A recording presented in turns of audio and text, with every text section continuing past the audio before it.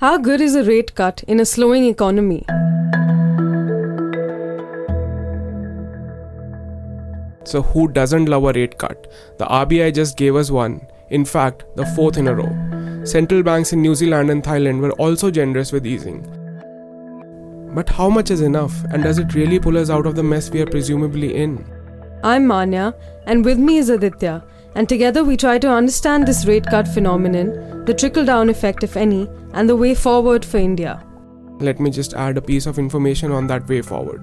The RBI's Consumer Confidence Survey released yesterday points to a drop in consumer confidence in July, as Indian households remained pessimistic about jobs and the general economic situation. The current situation index dropped to 95.7 last month from 97.3 in May and 104.6 in March. The future expectations index fell by 4 points to 124.8 in July. That's quite a drop. So you think it will change post the RBI move? Well, the main takeaway from all these cuts happening is that most of us are spooked. Growth is not picking, Donald Trump is still nitpicking, and that downturn we all fear, my dear, is alive and kicking. Central banks often resort to lower interest rates during such time to stoke demand. Yes, the traditional argument is that lower the interest rate, the better for businesses, as it brings down the cost of capital, making investments more attractive. But why are the banks so reluctant? To answer that, we must understand that deposits from you and I form the chunk of funds that the banks use to lend. Deposit rates have remained high.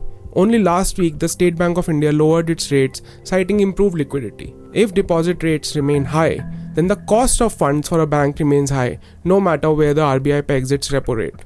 Deposit rates have remained high for two reasons. One, competing interest rates in the government's small savings schemes have remained high. Second is the liquidity crunch triggered by the sudden inability of non-banking finance company IL&FS to pay back loans since last September. Growth cannot happen without money. Our domestic savings are down by more than 8% over the past decade.